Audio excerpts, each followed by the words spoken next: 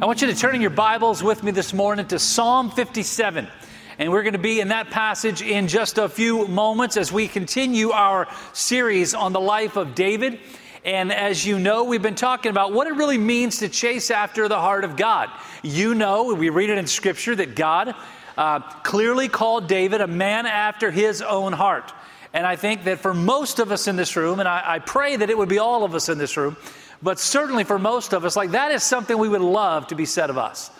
In our journey and in our life, we would love for people to be able to say, listen, I don't know much about him, but man, I know this. He is a person after God's own heart. I think all of us would love to have that moniker that would go with us through this journey that we are walking in life, that we would have that opportunity of recognizing that, like, no matter what happens, no matter what we go through, no matter what we face, like, that people just simply understand that we're chasing after the heart of God. And so that's why we've been talking through this life of David through this series that we've been walking through for the last few weeks. We started in 1 Samuel chapter 16 when David, as a young man out in the field, a teenager, that he was called to show up at his dad's house because Samuel was there, and God had sent Samuel there to anoint him as the next king of Israel. We were there, we talked a few weeks ago in the last part of 1 Samuel 16 when David, after being anointed, that he served there in the palace. He served King Saul. We talked about that time when he walked out into the valley and he faced the giant, literally the giant that was coming after him, and the victory that God provided. Last week we talked about that continuing journey and that season as he began to prepare and to walk through and to follow through what it is that God had him, that God didn't put him right in the palace, that God had a preparation time of trusting him no matter what, that no matter what the journey looked like, that he was going to follow after God, chasing the heart of God. Now today we're going to talk about when we face the situations, when the storm clouds are coming, when the enemy approaches, what do we do? Like how can we face that time? It seems like everything is kind of clouding in around us, circling around us, and coming after us to attack us and to destroy us. Like, what are we going to do then? And we can learn from the life of David, from his actions and his heart and his words, how we can know exactly what it is to do. Now we know, and I shared it with you last week, that David went through a season where Saul was out to kill him. We talked about how that in that early moment when he was there, and it says that an evil spirit came on Saul. And when he did, Saul picked up a spear. And while David was hanging out in the corner playing the harp to soothe his nerves, to calm him, to serve the king, that Saul picked up a spear and twice tried to kill him. We talked about how that he sought after David and chased him. In fact, if you read 1 Samuel 18 all the way up through 1 Samuel 26, 11 or 12 times, depending on how you count, David was actually attacked by Saul. Saul tried to kill him 11 or 12 times in just that season of David's life, all taking place in about 4 years. So for 4 years, David was running for his life. Now, let's just pause for a moment and let's remember who David was. Can somebody just tell me, like what was David? Who was David during this time in his life? Can anybody tell me? A shepherd? Somebody say shepherd? Great answer, but wrong. Can anybody else tell me what David was during this season of life? What is it? Great answer, still wrong. But great answer, fantastic. I mean, it's true, but wrong. Not what I'm looking for, yeah. God's anointed, the next king. Like he was the one that Samuel poured that oil over his head, put his hand upon his head and prayed and said, this is the one that God has called and anointed as the next king. And now the next king, God's anointed, what was God's anointing doing? God's anointed doing? He was running for his life. And in the passages that we're going to read today, like he was literally hiding in the caves. He was running in the desert, hiding in the caves, avoiding all of Saul's army, 3,000 men, twice in the passages that you read through 1 Samuel 18 through 1 Samuel 26. 3,000 men were seeking after, running after, chasing after David to kill him. And you think, that is God's anointed. Now listen to me. If God's anointed has to run for his life sometimes, so do we. There are times in your life and in your journey where it's going to feel like everything is just like closing down around you. Even when you're doing what God has called you to do, there's going to be moments in your journey where you feel like, man, there is just nothing left for me to do, and I don't know where to turn, and I don't know where to go. There are going to be times in your journey when everything doesn't make sense, and you're left literally with one simple phrase that is the only thing that can rationally come to mind. Why me? I look over here and I see Jen Barrick sitting on the front row.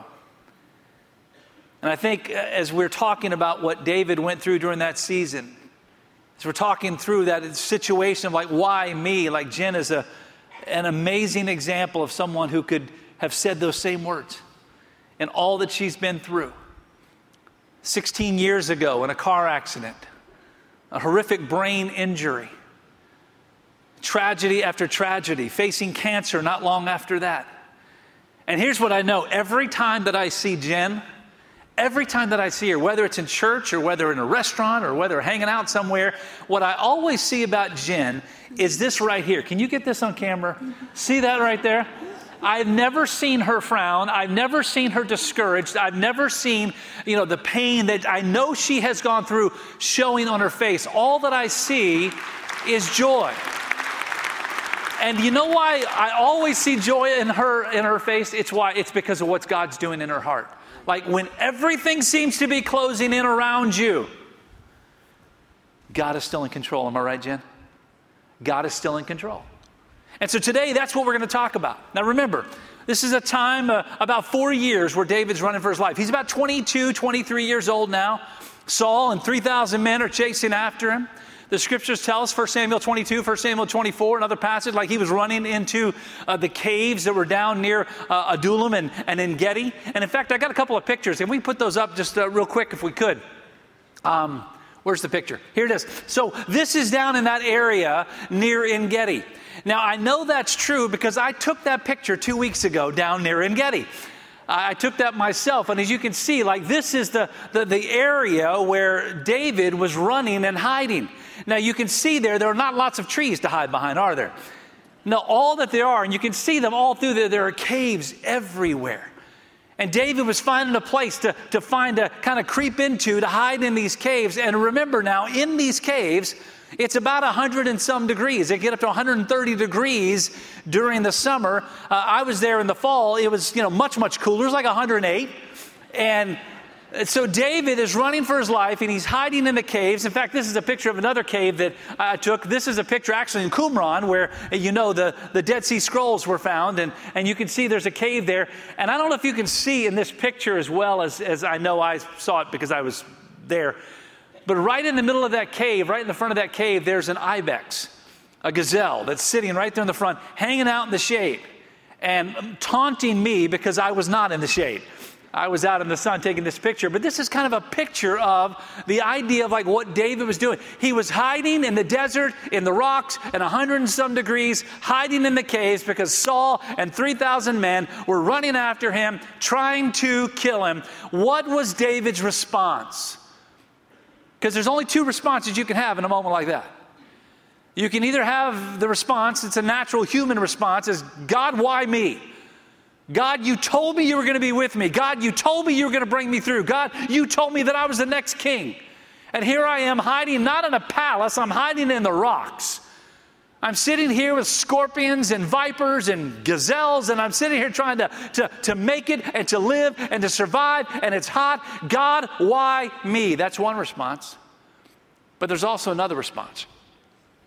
Now, I told you to turn to Psalm 57, and I want you to hold your place there. I want to read a different passage first from 1 Samuel chapter 24.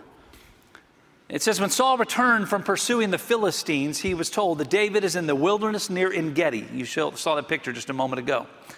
So Saul took 3,000 of Israel's fit young men, and he went to look for David and his men in front of the rocks of the wild goats. When Saul came to the sheep pens along the road, a cave was there, and he went in to relieve himself. There were no Sheetz restaurants. You could stop in gas stations there. He went into the cave.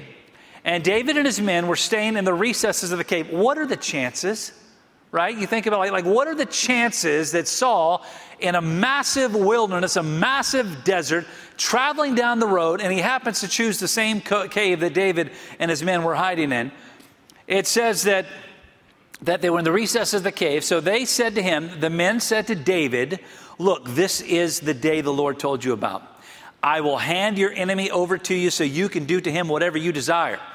And then David got up and he secretly cut off the corner of Saul's robe.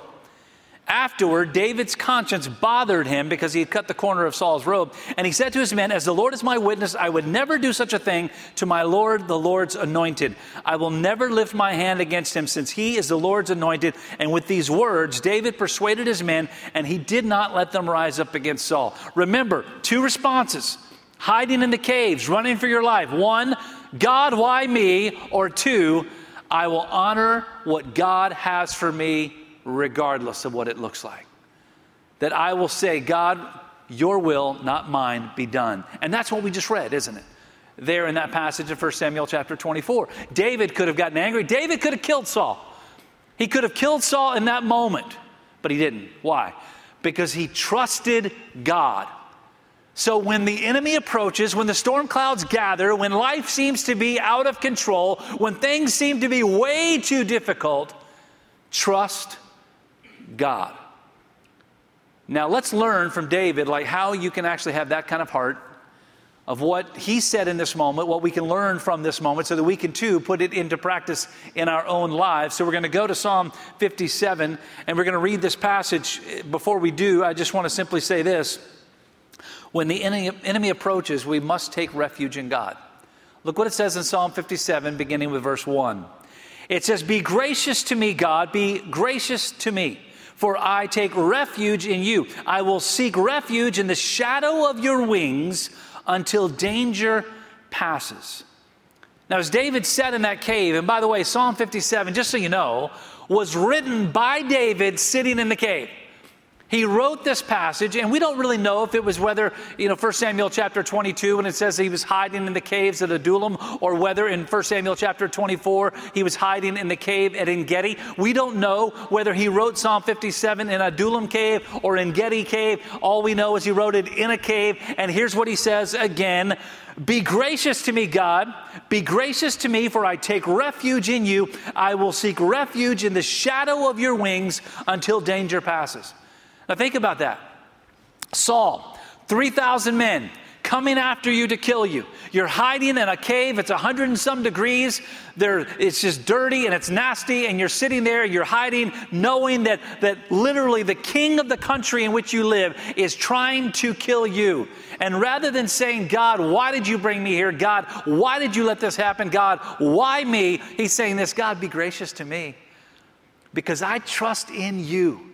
I trust in your protective wings that you wrap around me until the danger passes. He basically is saying this, listen, I know it's tough, but I don't care because God, I trust you.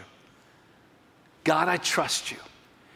Can you say that when you're finding yourself in the same kinds of situations? Now, I know there's probably nobody in this room that has been in a situation where you're hiding in a cave and there's 3,000 people outside trying to kill you. I know that's true, but I can guarantee you there's some people in here that have felt kind of like that. I talked with an individual this morning, walking down the hallway out in the lobby. And I said what I've said 1,000 times, what you've said 1,000 times as you're walking down the hall. You say, hey, how you doing? And when you say, how you doing, what are you expecting back? Fine, right? I mean, it's almost like, it's like, hey, how you doing? Good, good. How are you? Good. Yeah, and you just keep on going, right? Hey, how you doing? I didn't hear fine because immediately I saw tears. Because that person that I was talking to was feeling like they were in a cave just like David was. Because they're going through a crisis in their life and they feel like everything is circling in around them. Everything is closing in on them and they don't know where to go and where to turn. And the pain and the sorrow and the despair that was in that moment, like it hits them and you don't really know when it's going to happen. And I had the opportunity of stopping and talking with them and praying with them and letting them know, like, God's got you. God's going to bring you through this stuff. That's what David was saying. God, be gracious to me, God. Be gracious to me, for I take refuge in you, and I will seek refuge in the shadow of your wings until danger passes. Now listen, I can just see in the imagery in David's mind, because David was a poet, right? I mean, David was a poet. He was a musician. He's an artist, right? And so he's writing like, I'll take refuge in the shadow of your wings. Now remember, he's sitting in the cave.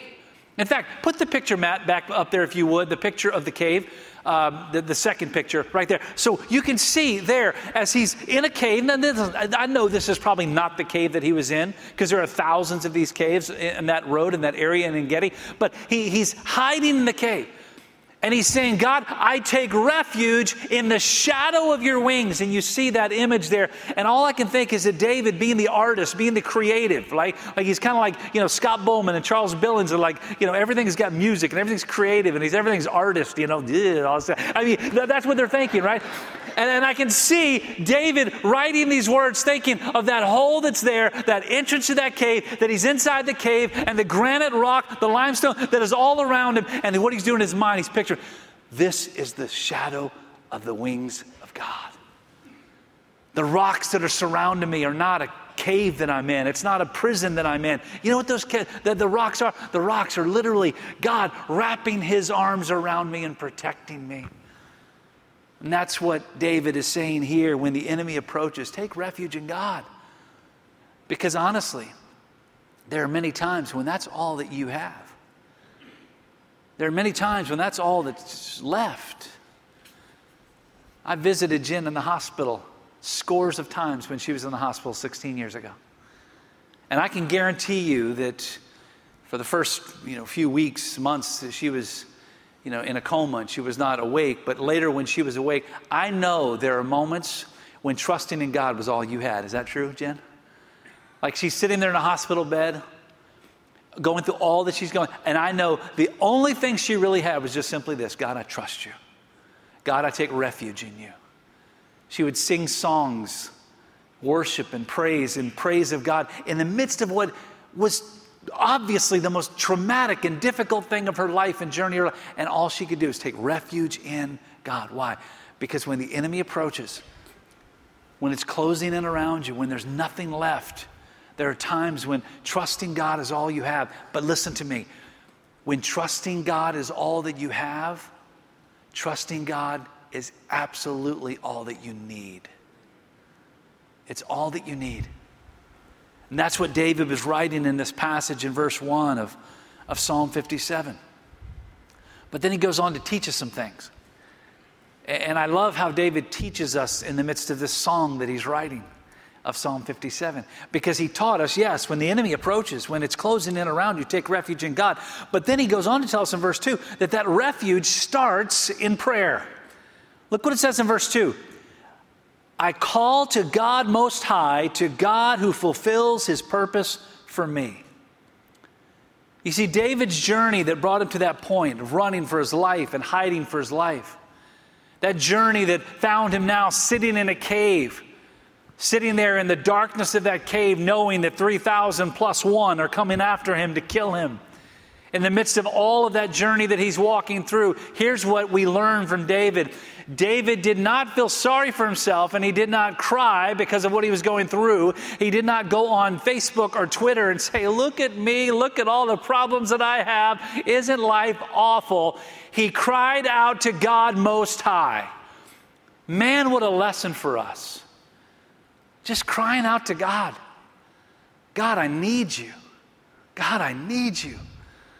God, I need your strength. God, I need your power. God, I need joy. I need that Philippians 4 peace that passes all understanding. God, I need you to show up today and to encourage me and to bring joy into my heart and in my life. Because God, I don't have anything left. God, I cry out to you, God Most High. And he teaches in this passage that refuge that we can find in God, it starts with our action. Now, that does not to say that God's not going to show up until you cry out to him. But boy, here's what I do know. When you cry out to God, it seems like he shows up quicker.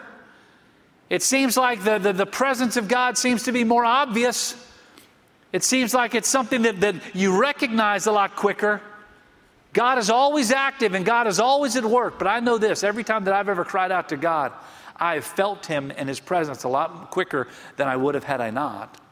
And so he teaches us that the refuge starts in prayer. But then he also teaches us in verses 3 and following, it continues in trust. Look what it says in verse 3. Verse 3, he reaches down from heaven and saves me, challenging the one who tramples me. God sends his faithful love and truth. I am surrounded by lions. I lie down among devouring lions, people whose teeth are spears and arrows, whose tongues are sharp swords. Now, can you imagine being in a situation where that's what you felt like? Like that you're surrounded by lions that literally, like, they're there and you can see them, and the imagery and the realism of knowing that, like, they are coming after me and they're going to take me down and they're going to hurt me and they're going to kill me. Man, it's like literally he's sitting there like a guy. I know I'm surrounded and I know it's closing in on me. God, I know it is tough. But look what he says again in verse 3. In verse 3, he says these words. He reaches down from heaven and saves me. Man, I love that. He reaches down from heaven and saves me. You know, probably if we had the opportunity and the time, we could go around, and there are probably a lot of testimonies in this room of how in situations that you've been in where you felt like God has reached down from heaven and saved you. In fact, like just by show of hands, like how many, like in your journey in your life, I know you've not had lions surround you with teeth like spears. I know that. But you have gone through some trials and tragedies in your life, and you literally have sensed and you felt God reaching down from heaven and saving you in that situation. Would you just raise your hand if you felt like at some point in your life, like, yeah, I've got a testimony of that. Man, I've got a picture of that.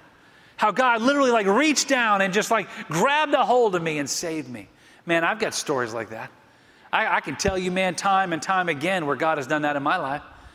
And that's what David is telling. Like, it continues in trust, like trusting that that's what God will do. And whether it's a financial challenge, I know there's some people sitting in this room today, people that I've talked to, that have walked through seasons in their life where business was really good, and then all of a sudden crisis hit, and man, business was tough, and you weren't even sure that you were going to be able to pay your bills tomorrow. And you're sitting there like, man, I don't know what to do, and I don't know where to turn, but I'm just simply going to trust God. And then God brings you through. And I know there's some people that could raise their hand to testimony of that because I've talked to many of you who've been there. I know there are people in this room that have gotten reports from doctors like, man, there's no hope. There's no hope. There's no way I'm going to make it through. The doctors said, like, this is it. This is final. The doctors said, like, man, there's nothing left that they can do. And yet here you are. And God continues to bring you through day by day by day. You see, we just simply trust God no matter what. Because here's the cool thing about God. When you trust him with everything, you can't lose. When you trust him with everything, you cannot lose. Even when you come to the time when the doctor said there's no hope, and even when you come to the time, we prayed for Phyllis, who passed away. This service is tomorrow. Like, we know there are times when you lose the battle with cancer, when you lose the battle with whatever disease that you're facing. And you say, well, wait a minute now. If you just said you lose, and you just said with God you can't lose, like how does that make sense? Here's why. Because I know heaven's better than here. Because I know this. I've read the scriptures, and I know this, man. Listen, I'm not itching to get there. I've got a grandson that's going to be born like any time, and I want to see him. Friday morning, they went to the hospital at 3 o'clock, and they were there all day. I thought Friday was going to be the day. He still hasn't shown up. I want to see him. I want to see him be born. I want to see my other grandkids that might be coming, God willing, in the year. I want to meet them, right? I want to see them grow up. Man, I want to watch them, devour. I want to see all that stuff, right? I'm not itching to get to heaven, but here's what I know. If today I found myself in a situation where I became sick, and tomorrow the doctor told me there's nothing left that we could do, and then later, whether it's a week or a month or even several months down the road, like I come to the end of my life, here's what I know. I will not fear. Why? Because I know my God is with me. And I know that what God has prepared for me, what Jesus said in John chapter 14, I go to prepare a place for you. I know this. If Jesus built my house, it's better than anything I've got here. I look back, I see a lot of builders in this room. See Kevin Foster over here. He's a builder, develops houses all over the place. Kevin, he does a great job. But here's what I know. There's not a house that Kevin's ever built that will even compare to what Jesus has built. That's what God has prepared for us. You see, you can't lose when you simply trust God. And that's what David teaches us in this passage. We go back to 1 Samuel chapter 22. You don't need to turn there, but I'm going to read it. Remember now, in 1 Samuel chapter 24, David's hiding in the caves at En-gedi. In 1 Samuel chapter 22, he's hiding in the caves at Adullam. And it's interesting because he felt all alone. He felt like he was like no one cared and no one was with him and no one wanted to be around him. He felt like he literally had been abandoned by everything. Probably, again, he's human. Probably, even though he was a man after God's own heart, there was probably a moment in his life where he was like, God, wait a minute now. Come on, seriously. I remember when Samuel came to my house. And I remember when he anointed me as the next king. And here I am hanging out in the cave like, God, what's going on here? Look what God did in the cave at Adullam. 1 Samuel chapter 22. David left Gath. And he took refuge in the cave at Adullam, again another cave that's up a little bit west of Jerusalem. And when David's brothers and his father's whole family heard, they went down and they joined him there. Let me read that again, because I want you in your mind to think back to what we read a few weeks ago in 1 Samuel 16. Remember, Jesse didn't even consider that he could be possible that David would be the next king. He didn't even call for him when Samuel showed up at the house, right? His brothers criticized him in 1 Samuel 17 when he came out to the battlefield, right? You're just here because you want to be seen. You're just here because you want to get your nose and everything, right? That they criticized him. They made fun of him. They mocked him. Let me read this passage again. When David's brothers and his father's whole family heard, they went down and joined him there. Isn't it interesting that just a few chapters before this, again, it's been several years, but a few chapters as we read it before, David was not even considered of value by his family. And now when he's hiding in a cave and when 3,000 men are coming out to kill him, that when David's brothers heard about it, David didn't have to go to them on the battlefield. They ran to him. What does that teach us? You trust God, God's going to surround you with everything that you need to encourage you and strengthen you. That's what I love about the body of Christ. Because I know there are people in this room, just like today when I walked down the hall. Hey, how you doing? I didn't hear fine. I saw tears. And here's what I know. In that situation, that individual walked into this church this morning, probably feeling very alone.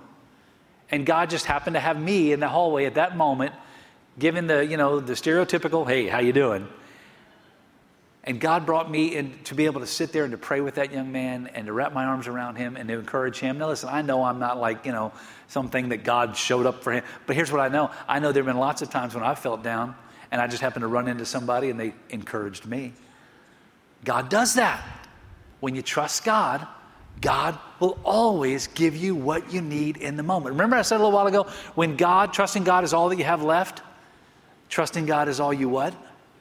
You need. And so God teaches us that through the life of David. But then he goes on to tell us not only, yes, certainly, when the enemy approaches, like we've got to take refuge in God, and that refuge starts in prayer, and absolutely we must trust him. But then David teaches us something else. David teaches us that trust is confirmed through worship. Look what it says in verses 5 and following. God be exalted above the heavens. Let your glory be over the whole earth. They prepared a net for my steps. I was despondent. They dug a pit ahead of me, but they fell into it. My heart is confident, God. My heart is confident. I will sing. I will sing praises. Wake up, my soul. Wake up, harp and lyre. I will wake up the dawn. I will praise you, Lord, among the peoples. I will sing praises to you among the nations, for your faithful love is as high as the heavens. Your faithfulness reaches the clouds. God, be exalted above the heavens. Let your glory be over the whole earth. He spends the last part of Psalm 57 and he's simply praising God and worshiping God and celebrating who God is. God, your name be exalted. God, your name be lifted up. God, you're the only one worthy of our praise. God, you are that one. Remember, he's writing it in the cave. He's writing it with 3,000 men outside trying to kill him. There's no feeling sorry for yourself in that song that we just read, is there? There's no moments feeling like, man, no one cares. Everyone's abandoned me. God, why are you letting me go through this? Oh, no. What he's sharing is this. God, you are a great God. God, you are awesome. God, you're our living hope. God, I can't believe how awesome you are and how amazing you are. God, I am so grateful for what you have done. God, I'm so grateful for your great love for us. You see, worship actually prepares your heart for the battle. When you're going through the most difficult moments in life, if your heart is full of worship, then guess what your heart is? Chasing after the heart of God. And when your heart is chasing after the heart of God, here's what I know. It doesn't matter whether you find yourself sitting at the highest point of your life or whether you're sitting in a dark, hot cave in the desert. When your heart is full of praise and worship for who God is, you will not be captivated by the surroundings that you're in. You'll be captivated by the fact that you are protected and in a refuge in the mighty wings of God. So just a quick couple of application points that we can take out of this that David gives to us that we need to understand. Things that we just need to get for our own journey, because all of us are going to be there. I promise you. Yes, you'll never have 3,000 men chasing after you to kill you, I hope. But you are going to walk through moments where life seems to be falling apart. 3 quick things. First one is this. If David faced intense attacks after being anointed as the next king of Israel, you can be sure that you will face them as well. Basically, I could say this, get real. Yes, walking with God is awesome. Yes, being a part of the body of Christ, it is amazing. But know this, we are never in a situation where we are removed from the tragedies of this world. It's just that we're protected in the tragedies of this world. If David faced it, you're going to face it. So get real. Second thing, prayer is our greatest weapon against fear, anxiety, and attacks. It's not self-help books. It's not going online to try to find somebody to sympathize with you. It's not running to some course that can tell you how to make it out of the situation you're in. It's not running around feeling sorry for yourself. Prayer is the greatest weapon against fear, anxiety, and attacks that you will face in life. And the third lesson we can learn is this: never forget the greatness of God. Nothing is too hard for him. Jeremiah chapter 32 tells us that. My dad always used to say this: God will never put you in a situation that he does not also give you the strength to bear it up. God will never put you in a place that you can't make it through. Think about that. No matter how tough life might be, God will never take you to a place in life that he has not also given you everything that you need to make it out. So when you feel like you're in the cave, when you feel like everything is closing in around you, when you feel like there is no hope left, never forget the greatness of God, because nothing is too hard for him. Let's pray. Father, thank you for the encouragement that we read today, that even when life is full of trials and full of pain, God, that you can bring us through. So God, I pray that today for every person gathered in this room, Lord, encourage us, because I know there are lots of caves that are represented in this room today.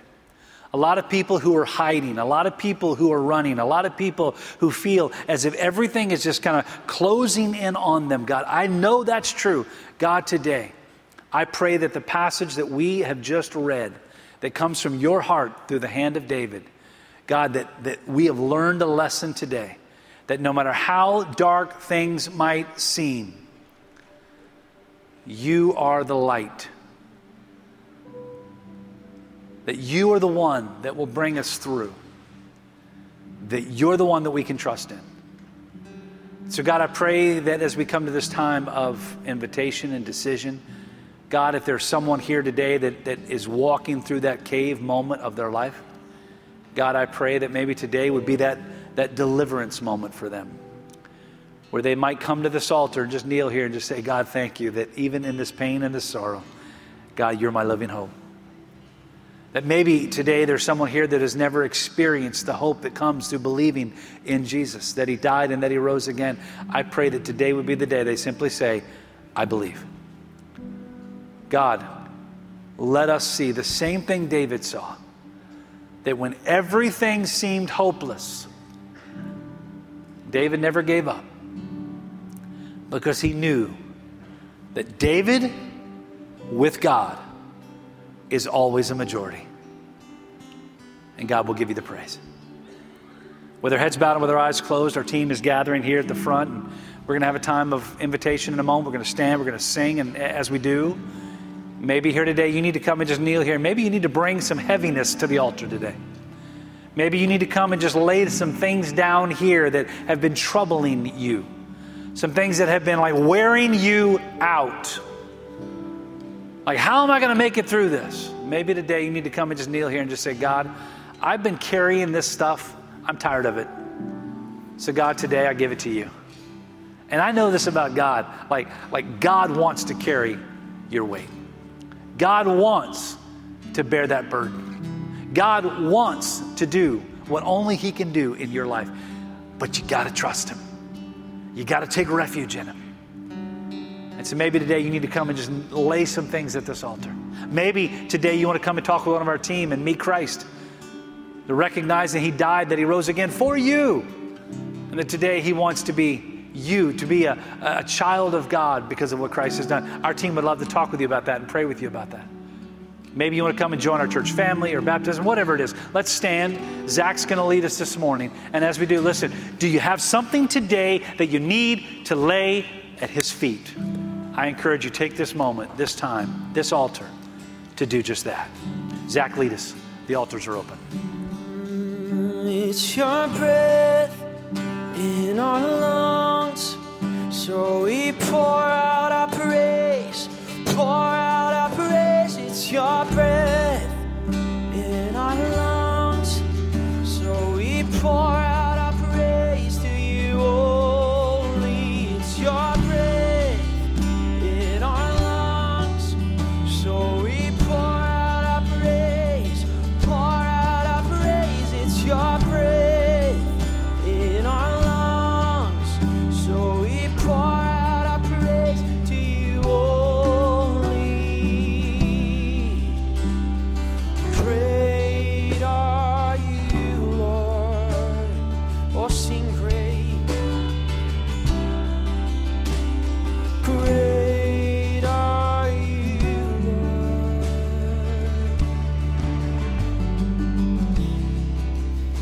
God, today we are overwhelmed by your goodness. God, we don't even understand it. And God, I kind of think David maybe didn't even understand it. But God, we just thank you that today that you continue to illuminate your truth in our lives. Because God, I know there's a lot of darkness that's represented in our world today. A lot of trial, a lot of pain, a lot of suffering. So God, today I pray and I thank you that in this moment today, through your word, we have been reminded once again that even when the enemy approaches, there's nothing to fear. That even when life seems to be falling apart, God, we take refuge in you. And so God, I pray that that's what we would do in our journey, that we would be encouraged that there's nothing to fear. And Lord, for that, we give you the praise. We celebrate you. We worship you. God, because we know that we can always trust you in whatever that we face. In Jesus' name we pray. Today the altar is going to remain open. There are many here. There are many others who may need to come here. Our team will remain here.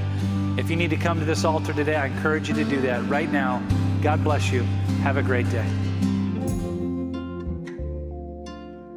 Thank you for worshiping with us today. We're so glad you joined us. If you prayed to receive Christ today, we'd love to hear from you. We want to help you as you begin this new journey of faith in Jesus Christ. Send an email to the address on the screen, pastor@trbc.org. Likewise, if you've never accepted God's free gift of salvation, the forgiveness of sins made possible by the death and resurrection of Jesus, but you'd like to know more, we're here to help you. Just reach out to us and we'd love to tell you more. Our mission at Thomas Road is to change our world by developing Christ followers who love God and love people. If you'd like to help us fulfill that mission by giving to our ministry, go to the link on your screen and make your contribution today. Help us help others with the life-changing truth of God's love.